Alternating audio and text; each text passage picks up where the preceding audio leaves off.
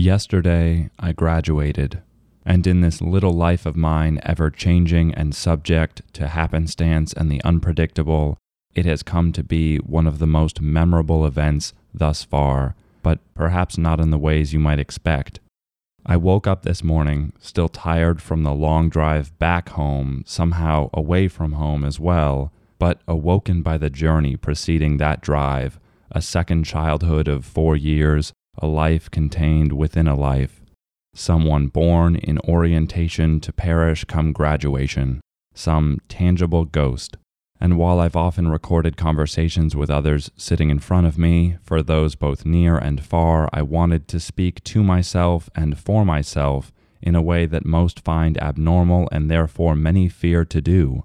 I wanted to do this for my own sense of clarity, for the passage of time, absolutely for myself, as I reflect on the roads which led me here and the curious intersection they all seemed to find in a single day. I've known that I would have to say something, either for myself or for those listening, and perhaps both, for a long time. In life, we are told of our crossroads, rites of passage, and accomplishments, and in each, their meanings are simplified and spoon-fed. But I would rather speak for the observations of an uncertain heart. I've contemplated how to share these thoughts with these words for over a year, when I knew this podcast would occupy a substantial and significant portion of my life. I've never given any moment, interaction, or statement that much forethought. It seemed meaningful, however, to give this crossroads where I find myself with loved ones and peers the proper attention. I didn't know what I would say, and a part of me legitimately wonders if there are any perfect words for the poignant moments, anything new to lend to gateways old. But I think that in being genuine in our thoughts, we all have precisely that chance. And it is that path of being truly honest with oneself and in some cases one's world that is only scary when untrodden, but pristine and surreal for the same reason. As I look back on my time here, I brush my hands against thousands of memories. The simultaneous and distinct prominence of each leaves me bewildered. To live a life here full of memory, to dwell among some of the most wonderful souls, is neither accomplishment nor miracle, but a reflection of humanity, free to learn, feel, and know itself in one and many. I realized, as I walked across a ceremonial stage in a state within a nation, in a large and often chaotic world, that I have never been more proud. Not of a piece of paper, far more costly than anything I've ever held before, but of the scene before me and of those images unseen and elsewhere. I'm proud to count myself among some of the most brilliant, compassionate, and talented individuals I've ever met, and in these kind hearts and brilliant minds, in the promise of personalities worth living for, I have nothing but gratitude for their companionship, company, and influence. In this season of change, it is unclear to me what role I've had in shaping my life and my path, but I can see, as I did yesterday afternoon, what beautiful individuals are responsible for the voice and thoughts you're currently hearing. I can see too, despite the illusion in the mirror that I am singular, the composite of souls who have had a hand in mine. I am not the solitary figure reflected back at me. I am penned and shaped by all of them. By you, the people who have not only written my story, but those who have helped me to tell it. They have given me the words and the feelings behind them. They have given me everything. My home has not been a place or even a time, but the people who have kept me.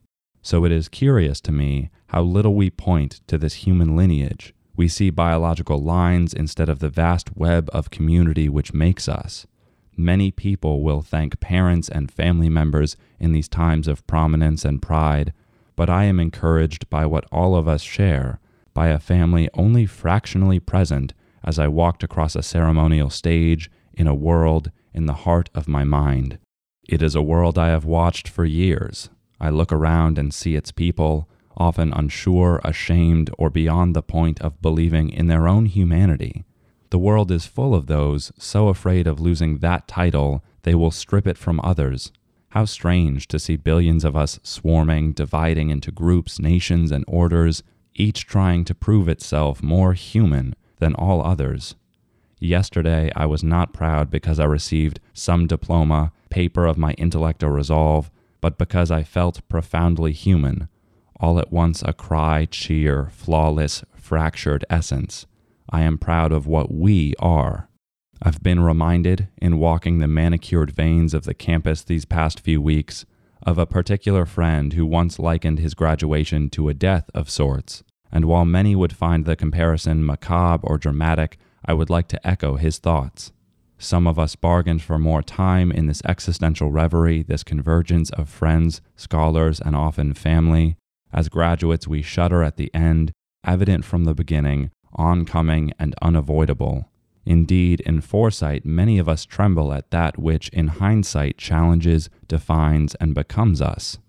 But in that momentous ceremony, like the years before it, we all shared in the transition and title it conferred, and we all received these diplomas, which some see as the tombstones of their glory days, rather than the birth certificates of future accomplishments and applications of experience. Which I say with a degree of self-skepticism. I have become increasingly convinced as I've shared personal thoughts with classmates in these past few weeks that your true worth as a person will not be contained to any piece of paper. So many of our systems in life, including language, I know, seek to impose limits on the limitless. Afraid of what we might truly become, we don the masks of mortal captives. But I have seen, especially in those who believe themselves young, inexperienced, and without direction, souls far older than faces betray, love and compassion that could only emerge from beautiful depths, carved by lifetimes and a constant trajectory woven by heartstrings. They are bearers of life. They are childlike in the force of feeling and adult in their expression. So as I depart from this strange demise, I know it reflects their tremendous living. And though we look upon death with great resentment, anger, and sorrow, anticipating the cruel smoke beyond the flame, I have felt something different in reflection. This flame is not extinguished, it blazes with memory. This death of sorts does not mark the absence of life, but its presence overflowing.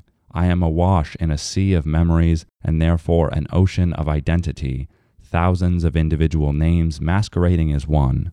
In my gratitude for them and all they have given me, I believe it is fitting, the only proper response, to live a life worthy of the faith, trust, and time shared with me. Not necessarily someone remembered, but someone worthy of their expectations, rising to meet those precursors of memory and love. I can only hope that the actual end of my story is as self-evident as this recent conclusion, because you really don't have many chances to read through this vivid narrative. Life, the writing, will occupy most of your available time. There is, then, no mistaking the value of other authors all around us. Their variable vocabulary, rhythms, and thematic pursuits give invaluable perspective, so maybe you can make some meaning out of all of this, find thoughts and words to accompany them where I will not. After all, meaning isn't really out there in the world we share. That world is the product of the meaning we do or do not express. It is with us, among us, and waiting for self-discovery.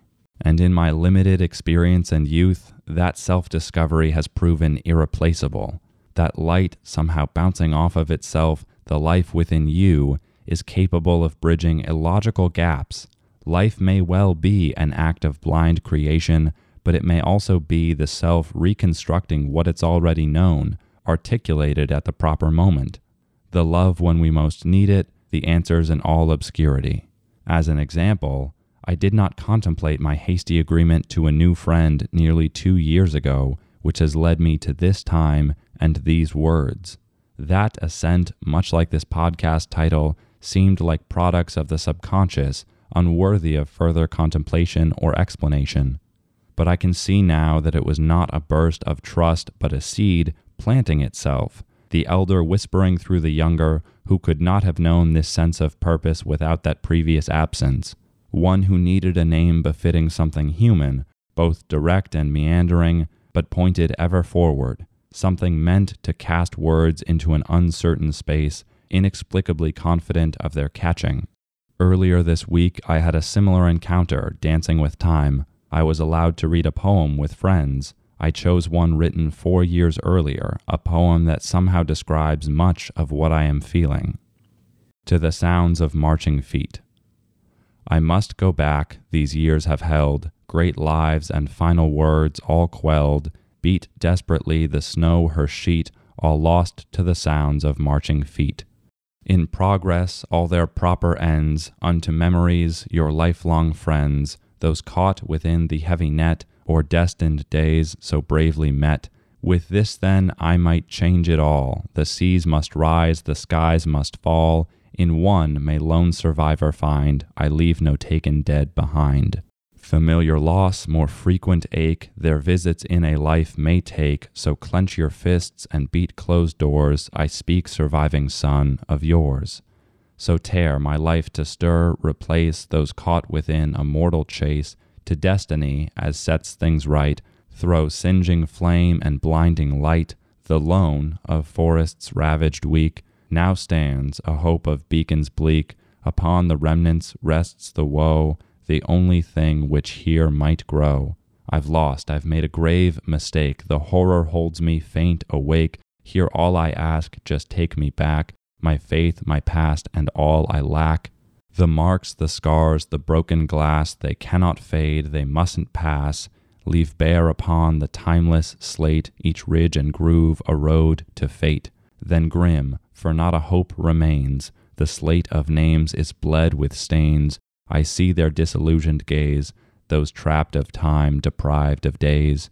So goes, as it has always been, each breath to bring, each beat begin, and intertwine to end and meet, all lost to the sound of marching feet. I am certain in some things and doubtful of others. I recognize countless mistakes and choices that have brought me here. I think about the man I am becoming, or the man who has become me. As if I weren't enamored enough of paradox, I see it throughout my life in these past 4 years. They have shown me brutal, cold, and gripping loneliness over which I won't feign any grandiose victories. They have also brought me some of the most fulfilling, promising, and worthwhile friendships I know I will ever enjoy. But both were opportunities for tremendous learning, which poses another paradox.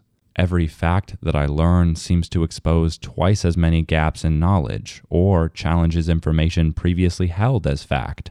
For all that I have gained, I am fortunately reminded that I truly know nothing. The ignorant boy who went to that school leaves now only aware of his state of ignorance, and with all paid for one's education, an investment which seems to beg for promising return, I hope that I can validate all that has been done, everything that has been sacrificed.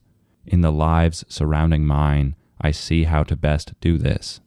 So when they congratulated my classmates yesterday on what they had done, I find it more appropriate to commemorate what they continue to do on a daily basis to encourage life, exploration, sincerity, and kindness. Not what they have been, but what they are becoming, what they will always be. This was just a moment, a pause for those living in fervent perpetuity. Because of them, I know that life is more than some unpredictable span of breath and pulse. Living creates stories, riding on the border between legacy and destiny, and in my limited time, I know how lucky I have been, one story colored by countless others. So here, at the end of a curious hybrid of childhood and adulthood, I am consumed by this gratitude for you, for your attention, your time, but most of all for your humanity, capable of great destruction and tremendous creation, carriers of light and darkness, knowledge and censorship, cacophony and harmony, ultimately, I believe, capable of great change, decision, and self-determination. I don't know how you feel about our species. Perhaps we don't even know one another. But after all I have learned, everything I continue to learn, I believe in the human. I believe in those who have shown me compassion, wisdom, and the world both can create, and in doing so, my great fortune. I am surrounded by brave, selfless, and spectacular souls, and in this, I am not alone. And that thought gives me more peace than any other I could possibly imagine.